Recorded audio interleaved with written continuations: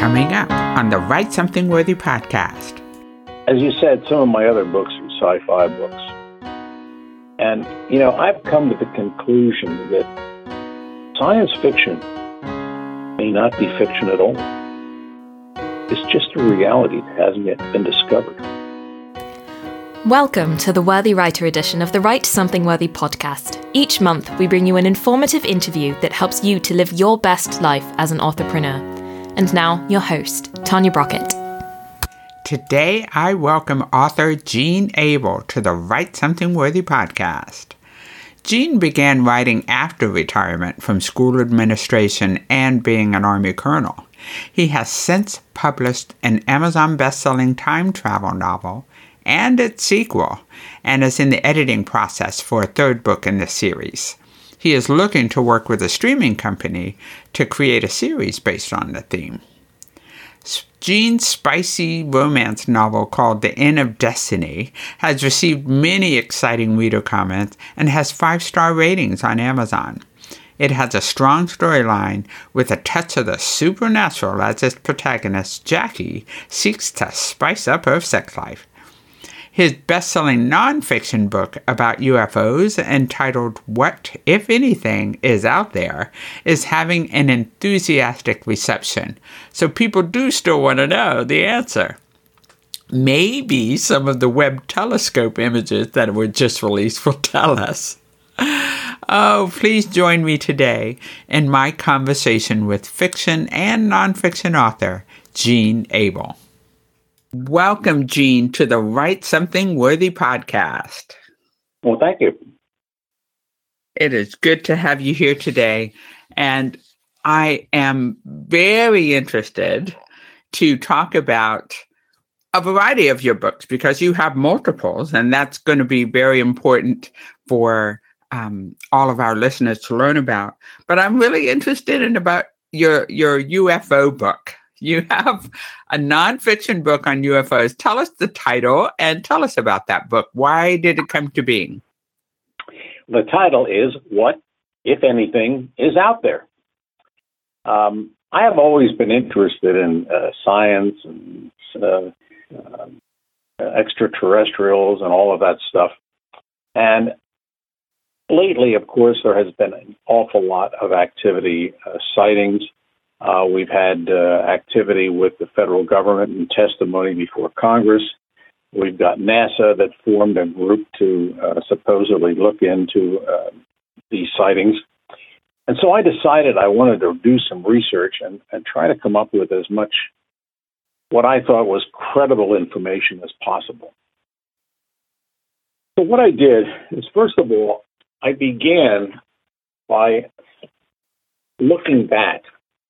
And when I mean looking back, I'm talking 20,000 years ago. And I found that there are definitely verifiable evidence that drawings and images and things were created by our ancestors before, or at least recorded history, that clearly demonstrate they saw something. And the something they seem to be depicting on the walls of caves and making into little images look very much like the extraterrestrials that we're talking about today. I then decided to take a look at Roswell, because Roswell was really the beginning of the modern interest, I think, in UFOs, to be honest with you. And I tried to verify some of the facts that I found in the book The Day After, which is a really interesting book by a Colonel Carzo, who was stationed at the Pentagon. I was able to verify many of those facts and many of the people involved. I then turned to our astronauts and what they say they have seen in some of their trips, especially to the moon. Then I took a look at what I thought to be some of the most credible sightings that I could find. And finally, I tried to do, to the best I could, a military analysis of what it might mean, for example, if extraterrestrials landed on the White House and said, "Take me to your leader." I am a retired colonel. I did graduate from the Army War College, and so I used that technique to try to take a look at what we're faced with here. There's no question in my mind that there are just too many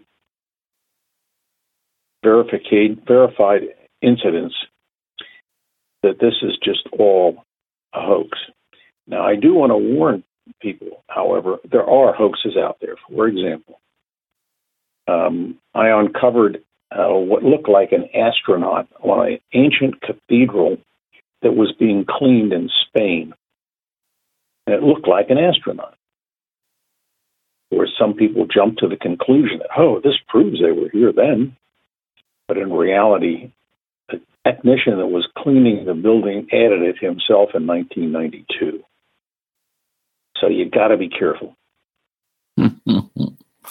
So when you did the research and you were evaluating whether to write this book, were you looking at it from the perspective of someone who doubted the existence or somebody who was looking to prove the existence?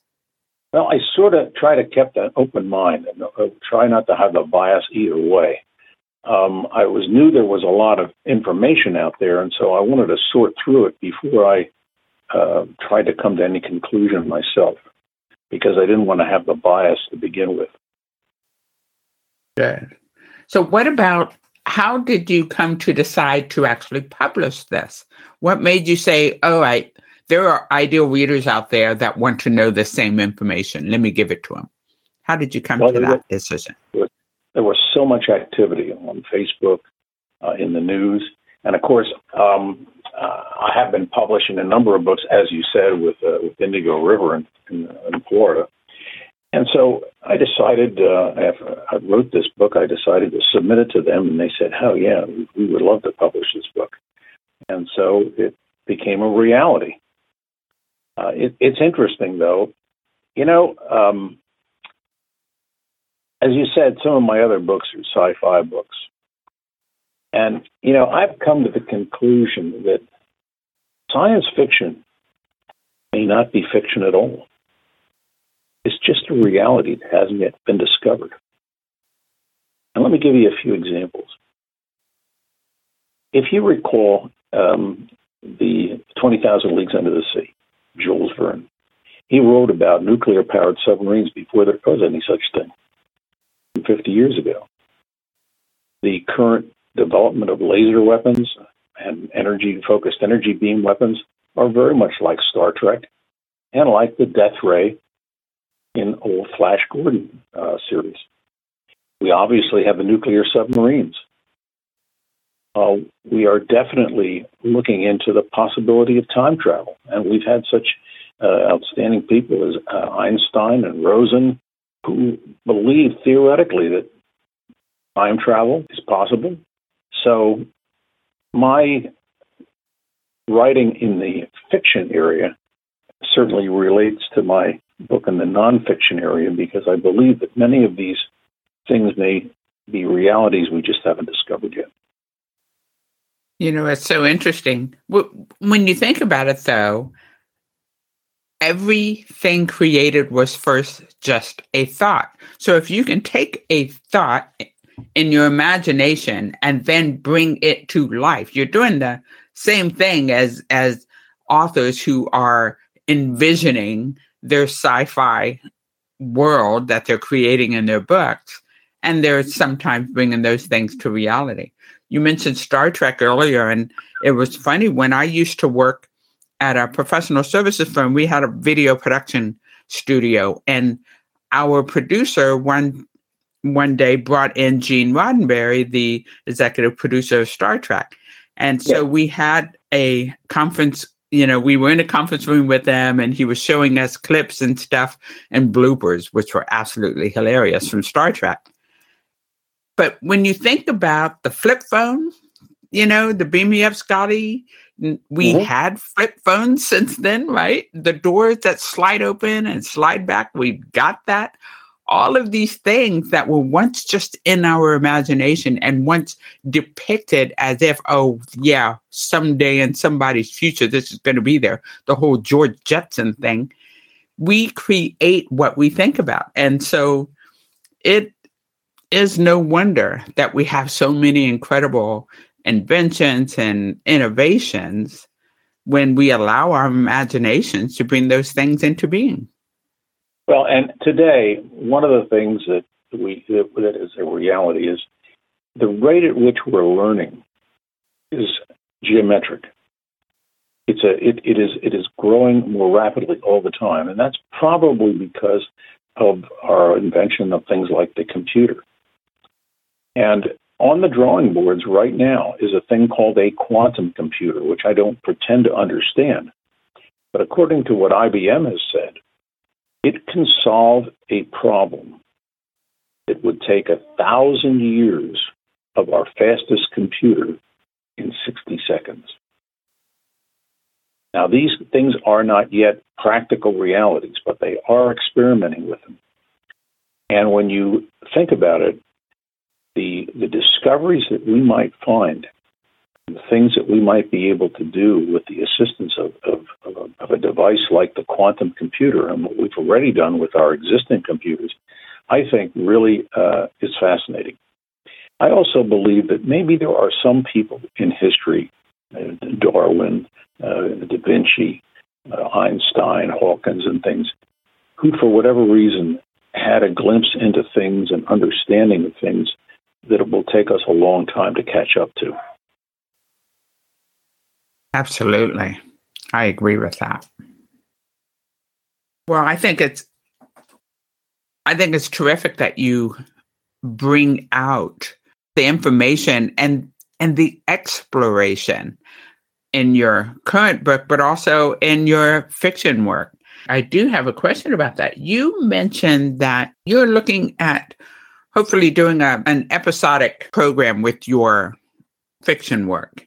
Tell me about that. What makes you think about your time travel series and how you can turn that into another medium from being your book? Well, the books have gotten some interesting comments. I've been very pleased from your comments about my books. And I think that a series could be made, hopefully like Star Trek, where we would first go back in time, which is what my first book depicts, going back, and take a look at, people trying to alter time and what that would mean. My second book basically has things that we've done in our lifetime have a negative effect on the future. Not that we expected it would, but that's just the way it worked out. It caused people from the future to come back to our time to prevent us from doing these things. And then we go forward in the future to try to stop them from doing what they're doing. The third book, which is currently being edited, begins with a time travel scenario whereby China, in this case, does away with our time travel facility altogether, or tries to. But in my books, the actual time travel chamber is protected from changes in history for a period of time.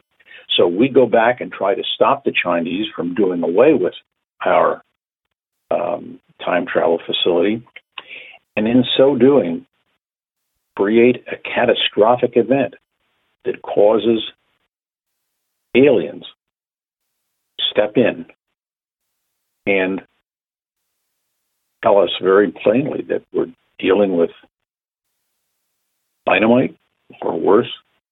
We must stop what we're doing. They give us a gift, and I won't go into that until the book is published, but it's an interesting gift. And this altogether would produce, I believe, a series that would be very interesting, ongoing, and because of this gift that I mentioned in the third book, would enter into a long-term series that could be attractive to all kinds of audiences. Mm. So we're very hopeful, and I'm working with someone right now to see if we can get an audience before one of the streaming companies and see if we can interest them in beginning with a miniseries, see how it goes, and then move on from there. You know, the whole concept of episodes and episodic writing is becoming more and more pervasive right now, as I am hearing about Kindle Vella, for example, for fiction writers in particular, where you can write episodes almost, or just chapters, if you will, in a fiction book, but you release it chapter by chapter, episode by episode. And so this lends itself to that kind of thing as well. But of course, you don't want to shortcut your streaming service. I'd rather see you do that. That is a really exciting thing. Yeah, I think it would be. Yeah, absolutely. You know, I've always wondered how a writer gains credit for something they create. You know, you always see created by so-and-so, right? But they're not necessarily always the writer of that series or what have you. So I wondered how they gain any benefit from being the one who created it. You've got to navigate that now and structure not only how your content gets into those episodes, but how you position yourself to benefit from that on an ongoing basis. Well, my intent would be to form an LLC and then to work directly with the streaming companies to interest them in episodes and provide them episodes on an ongoing basis, depending on how it works. But the difficulty in publishing is not in so much writing the book or even going through all the mechanics of publishing the book per se. There are a number of companies out there that do a good job and help writers. The real trick is marketing, especially if you're not a well-known person. And getting the book before the reading public or the listening public, in some cases I've had a couple of my books as audiobooks, is the most difficult thing to do.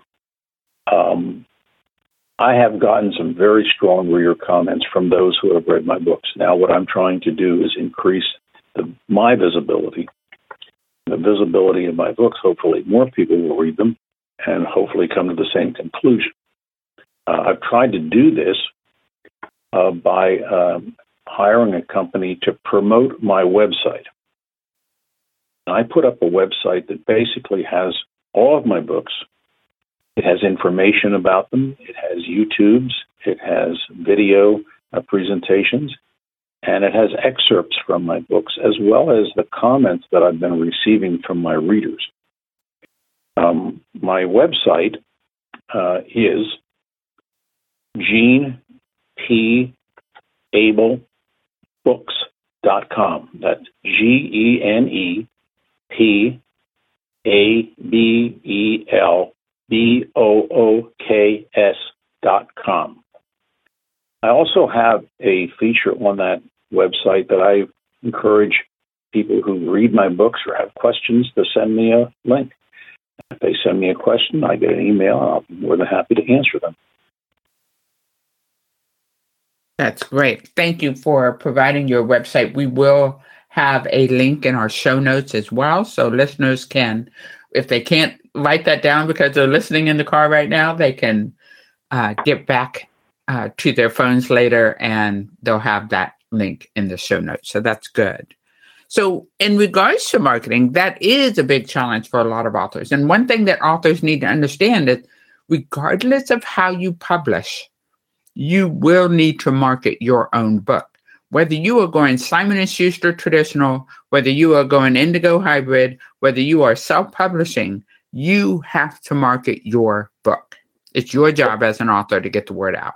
Tanya, I have two 3-inch binders, practically full, sitting on the top of my desk as we speak, full of the efforts that I am undergoing to market my book, our books, myself. I have a book signing on the 9th of July in Bethlehem, Pennsylvania. I've done a number of podcasts, including yours. I am very active in Facebook, Instagram, and all that good stuff. And as I said, I've hired a professional to promote my website and try to drive traffic to the website to see if people will be interested. Because, I've written books that are very, very different genres. This book that we're talking about, obviously, is a UFO book. It's nonfiction. And what I'm trying to do is present information so people can maybe even look further before they decide whether they think there really are extraterrestrials, before they land in the White House and say, take me to your leader, and then there won't be any question. I have written my series of the sci-fi books, as we've talked about. And believe it or not, my very first book, which was written 20 years ago and which I had republished by Indigo River, is a spicy romance novel. It is as different from my other books as it could be. It's called The Inn of Destiny. The Inn of Destiny is a erotic romance novel. It's got a strong storyline. And believe it or not, it's got a touch of the supernatural. And it has gotten some very, very positive ratings, 5-star ratings on Amazon. And I am looking into a book-to-movie contract with that particular book. I've got very different genres for different audiences. It'll be interesting to see which one, if or any, really catch fire. Marketing is very difficult, and it can get very expensive. That's the problem, especially for an individual author that isn't, well known, doesn't have an unlimited source of funds. There are some things you can do, but as I said, the internet has been a big help.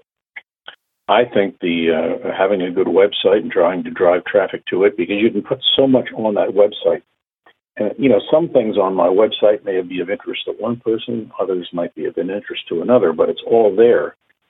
And we've got it designed in such a way when you click on the cover of the book, you get a whole raft of information about that particular book or that series. So we're hoping that that's going to be effective. Good. And then you've got to actually drive the people to the website so that they can see it in the first place, right? And that's why I hired a professional, yes. Because that's something that probably is a little beyond most people's capability. Very true. Now, do you have, or do you use as part of your marketing, do you have any landing page that would offer a free chapter of your book or something like that? Well, Amazon does allow that, yes. You can go to Amazon and you can read sections of my book. You can also listen to sections of the 2 books that have audiobooks. And I will tell you, the romance novel, for example, The Inn of Destiny, that's one that I had made into an audiobook. And I've just recently agreed with a company to promote that audiobook with the Association for the Deaf, for the Blind. I'm sorry, the Association for the Blind, because the audiobook version is very interesting. And even though I've written the book and read it many times, when I listen to my book as an audiobook read by a very, very talented voice actress, I get a very different perspective in reading it. And so I'll be interested to see how the promotion with the Association for the Blind goes for my romance novel. And I also have the audio version of my very first sci-fi book going back as an audiobook. That's good. We just had a podcast on audiobooks recently, and how many authors have not taken advantage of the opportunity to have their books set to audio. So if you have a print book and you have an ebook, why not also have an audiobook, especially since the market is set to grow over the next several years? Yeah, because there's really 2 groups of audiences that I believe listen to the audiobooks. One, people that are busy, that are traveling and whatever have you. And then, of course, people who have sight impaired. So you have 2 very different audiences there, both of which have a reason for listening to the audiobook as opposed to reading it. Absolutely. everybody being constantly on the go these days, audio is becoming more and more attractive to a lot of people. I did get a very different perspective listening to the book that I wrote. It was an interesting experience. Yeah, I did my very first book way back in 2007. I recorded on audiobook as well. And so that was way back then when you still sent it out as a CD rather than, an audio file. There's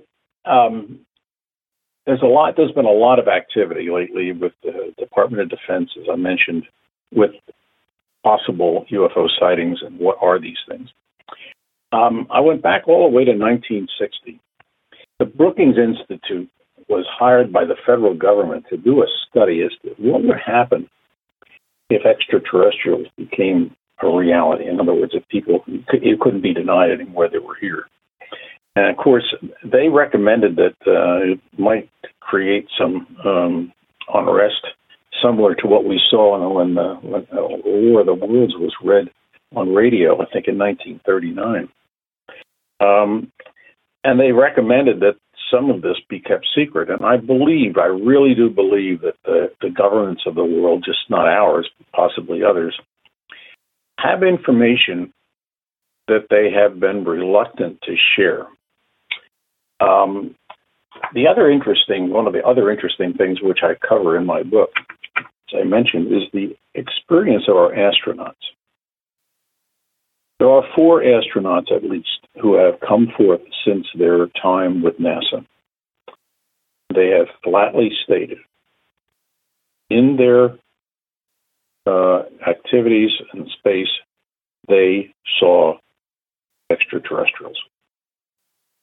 One of the most interesting is that during the Apollo 11 landing, which was, of course, Neil Armstrong, there was a 2-minute gap in the audio transmission back to NASA. Well, it turns out that that gap was caused by the fact that evidently there was a switch. Armstrong switched to an alternate frequency. They had 2 frequencies. One was basically for conversation with NASA, which has been made public. And there was another frequency that generally was used for transmitting medical information. And evidently, Armstrong switched to this alternate frequency. And a ham operator supposedly picked up this alternate frequency and recorded Armstrong saying, "My God, they're watching us. There's a huge ship on the rim of a crater right in front of me." Now, the actual recording supposedly has somewhat been hard to come to, but the gentleman was named Larry Basinger, and he in 1969 was interviewed. And it's very interesting that at least 4 astronauts, as I say, have flatly said they have seen extraterrestrials. And I stress in my book that, the kind of person that becomes an astronaut is someone who is trained to observe, is highly thought of. And if we've got 4 of our astronauts flatly saying they saw these things, that's just not someone coming out of the blue and claiming that they shook hands with a gray. Right. But what about, are they actually, is it the spacecraft or whatever that they're seeing, the vessels in which they're traveling, or are they actually seeing these individual alien beings? I don't remember that they said specifically, except in the conversation with Armstrong, he mentioned both seeing aliens, extraterrestrials, whatever you want to call them, and a ship right on the mouth of a crater in front of where he was looking from Freedom, the Eagle, when it landed. I also have a very interesting sighting in my book that took place during the Vietnam War. And in this particular incident, there was a two Navy patrol boats going up a Delta River, Mekong River, I believe it was. And they saw two space saucer-type spaceships in front of them. They thought they were in jeopardy and began firing upon these two saucers. Well, to their dismay, they found out that the rounds that they were firing toward them were turned around and came back and hit the patrol boats, one of which was sunk. They called in help from the Air Force, and two F-4s were dispatched. They also saw these saucers and fired air-to-air missiles at them. As soon as the air-to-air missiles were fired, the saucers disappeared, and the air-to-air missiles with them. Now, here's the real. And this is just one incident that I want to, concentrate on that I found. The very next day, outside the mouth of this river was stationed a destroyer called the Hobart, which was Australian. Early in the morning, all of a sudden, the Hobart was hit. Several missiles. When the United States Navy did an autopsy and went to the Hobart, they found pieces from the missiles that struck the Hobart. When they tracked the serial numbers on some of the parts that they discovered, found that they were part of the missiles that were launched the preceding day by the Air Force at these two spacecraft. There was a very big after-action report and analysis by the Department of Defense. And as a result of that investigation and meeting, a directive was produced from the Department of Defense to the Air Force and the Navy pilots. Do not engage any UFOs in the future. These are documented incidents. This is not just hearsay. I cannot imagine why the Department of Defense would have issued such a directive if they didn't believe the evidence that I just described.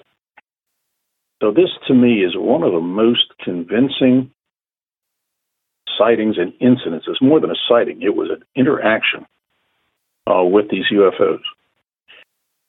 And I have, provided about 20 of these interactions that I've seen or incidents, which I believed from my research were the most credible.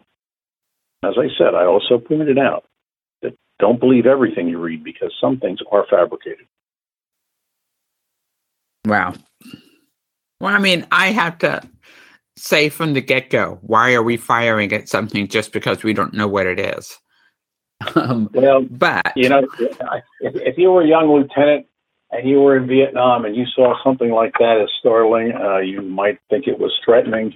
And I can understand how they could have fired a machine guns at it and so forth. I'm like I say, I'm a retired colonel. I understand that certainly could happen. Yeah, during war for sure, because you don't know what the source is. Yeah, that's right. You didn't know. Maybe it was just a fancy new device that the North Vietnamese had. Exactly. But the firing on the Hobart the next day, the tracing of those parts, it's hard to say. It's all BS. Yeah. It really is. Wow. That's really interesting. So how much time did you spend researching before you wrote the book and then got it published?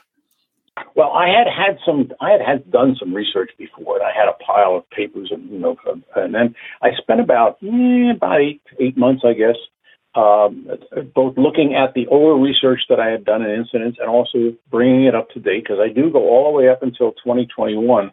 And I even looked at things like, for instance, I don't know if any of your listeners have ever heard of Majestic 12. Majestic 12 was created by President Truman, who was presented with the information from Roswell. And Majestic 12 were 12 of the most, at the time, important intelligence and military leaders in our country. And they produced information that was so sensitive that it was designated as beyond top secret. It was for the eyes of the president only. And, I wanted to bring some of these things to the attention of readers so they, again, kind of stimulate their thought. But when you have people like Harry Truman forming Majestic 12, you had a report filed by Carter when he was governor that he saw a UFO in Georgia. And he filed a written report prior to becoming president. And when he ran for president, President Carter, or Jimmy Carter before he was president, said he would release any and all information about UFOs to the general public. Guess what? He became president, had to admit that he did not think he could keep that promise because there were some things that were just too sensitive. And he never did fulfill that commitment that he made running for president. So when you have people at this level, you have astronauts, when you have things that have been verified by physical things like the serial numbers on the missile, I think it really makes you think that this may be real. The other issue that I found in my research is that they have plotted, they meaning other governments and our government, have plotted all of the sightings, and there's thousands of them, tens of thousands of sightings that have been going on over the last 30, 40 years. This is an interesting reality. About 80% of all the reported sightings apparently are over nuclear facilities. By that, I mean either nuclear power plants or reactors or nuclear weapons facilities. That's interesting. So, I packed this all into my little book. I hope people will read it and it will stimulate their thought to maybe look even further and then come to some conclusion on their own before, like I say, they land and we don't have to have any speculation anymore. But we definitely, if they are real, and I believe they are personally, one thing is true. They have a knowledge and a technology far beyond ours. Because how it seems to be the speculation all the time. How would they travel the distances they might have to travel to get here? I have no idea. And then enter our atmosphere when we have such a hard time getting it back into our own atmosphere. I mean, their technology would be far in excess of anything that we would have at this point. And of course, as I point out in my military analysis, if in fact if they became belligerent, either directly or indirectly, we definitely have a problem. Houston, we have a problem. Wow. You know what was interesting when you were talking about the missile thing? It made me think then about how a missile can reappear and be turned back on us the next day. It made me think about your time travel concept and how time is not set or stationary as we would like to believe it is, or that it's not linear. And so the thought that the missile goes goes somewhere on one day and then returns back on another day. I don't know. It just made me think about your whole time travel concept as well. And Einstein believed that there was such a thing as time travel. He believed that there possibly are other dimensions, because there are two very distinct different theories about extraterrestrials. One is that they're in our dimension, and they have found a way in which to travel the great distances to go from wherever they come from to Earth. That's one theory, okay? There's a second theory, that there are many dimensions that coexist at the same time. And Einstein also, in his theory of relativity, says that is a distinct possibility. So is it possible that some intelligent life has found a way move between dimensions so that they're not traveling physical distances, but they're moving from one reality to another. I literally just saw a movie yesterday. Everything, Everywhere, All at Once. Mm-hmm. It addresses the metaverse, the multiverse, the fact that there are different realities occurring concurrently that you can interact with and travel between. So I just find that interesting that you talk about that today. Well, that's going to be in my third book. That's going to be one of the elements in my third book, The Aliens Step In, which is the name of the book.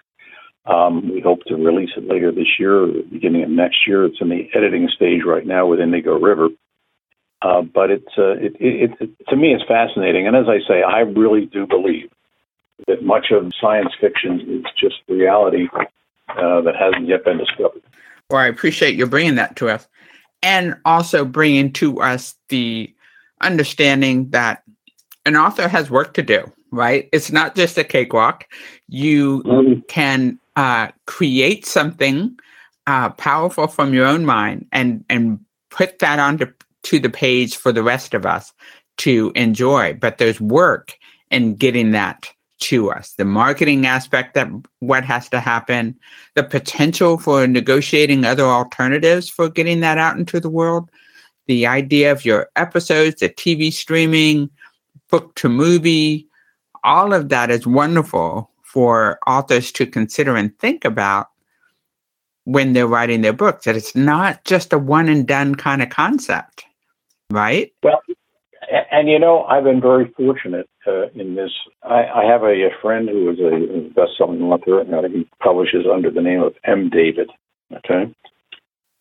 And Maury is the one that brought me to Indigo River, for example. And he has been a very big help in working with me and suggesting some things to help market my books. He's in the process of trying to complete a movie from one of his books. That's right. And Maury is awesome. I do thank him for his help, because when I wrote the books, I have had no experience in marketing. Now, Maury has some marketing experience, and he has some very interesting ideas, and it's been a big help. But you could have written another Gone with the Wind, and enough people don't read it. Well, it's just there. And one of the other things, obviously, when if for example, on my streaming series, if a series becomes popular, then you have other merchandising opportunities. I mean, just think of all the things that were made from Star Trek beyond just the series: action figures, games, posters. One of the things that and it's in the distant future that I have had discussions with some people about, is the possibility of turning some of my sci-fi ideas into video game. The other idea that I have, and that I'm definitely working on with my third book, is one of the things in my third book, the way in which the alien captain who makes contact with us on Earth authenticates and does what the things that he does. He has a thing that I've called a dicta ring. And it is a ring. It's a device that he has. It's attuned to him only. And it enables him to activate and do the various things that he does and authenticate the authenticity of the order coming from him. So I've had this ring designed by a person, coin carrier. And my idea is that if the series and the book takes off, then I would look into the fabrication of the dicta ring, because every kid needs one of those. Wow, for sure. You want to have merch. And, it made me think of the blockchain when you were talking about it being authentic just to them. Maybe NFTs are in your future as well. But who knows? Who knows? Yeah, we started producing some author merch for the Write Something Worthy podcast as well. So we got writesomethingworthy.com/author merch. And it's things that, authors tend to want to have or wear or whatever while they're writing, while they're working, coffee mugs and book bags and things of that nature.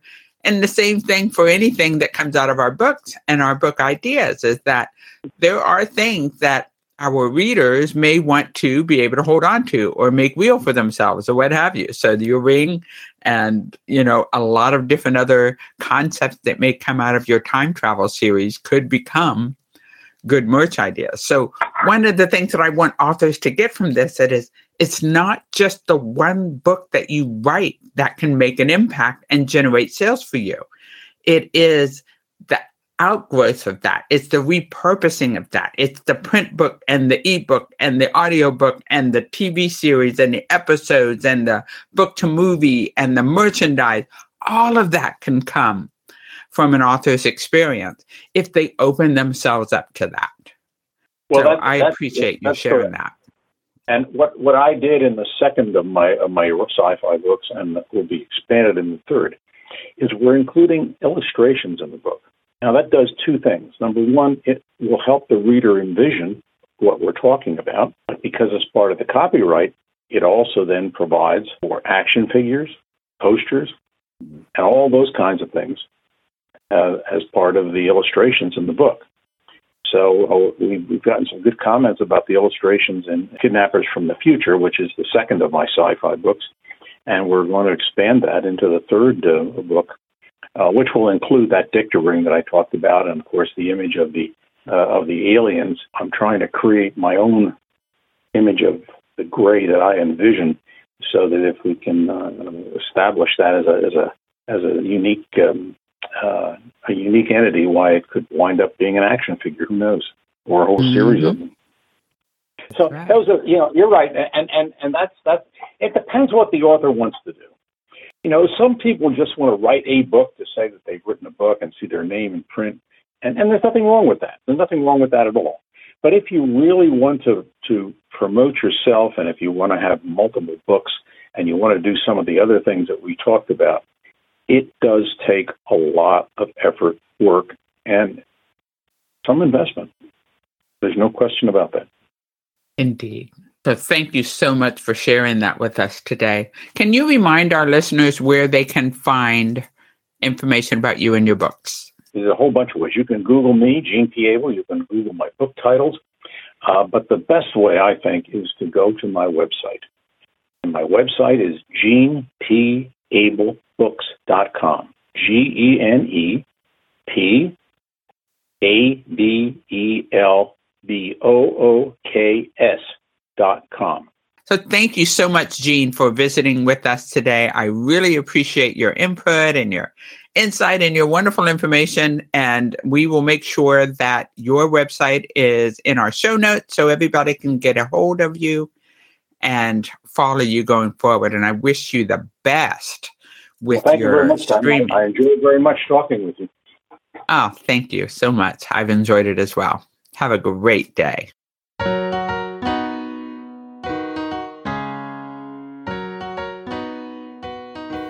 You've been listening to the Worthy Writer edition of the Write Something Worthy podcast. If you'd like to know more about today's guest, or even to reach out to them, you can find all of their information in our show notes at writesomethingworthy.com.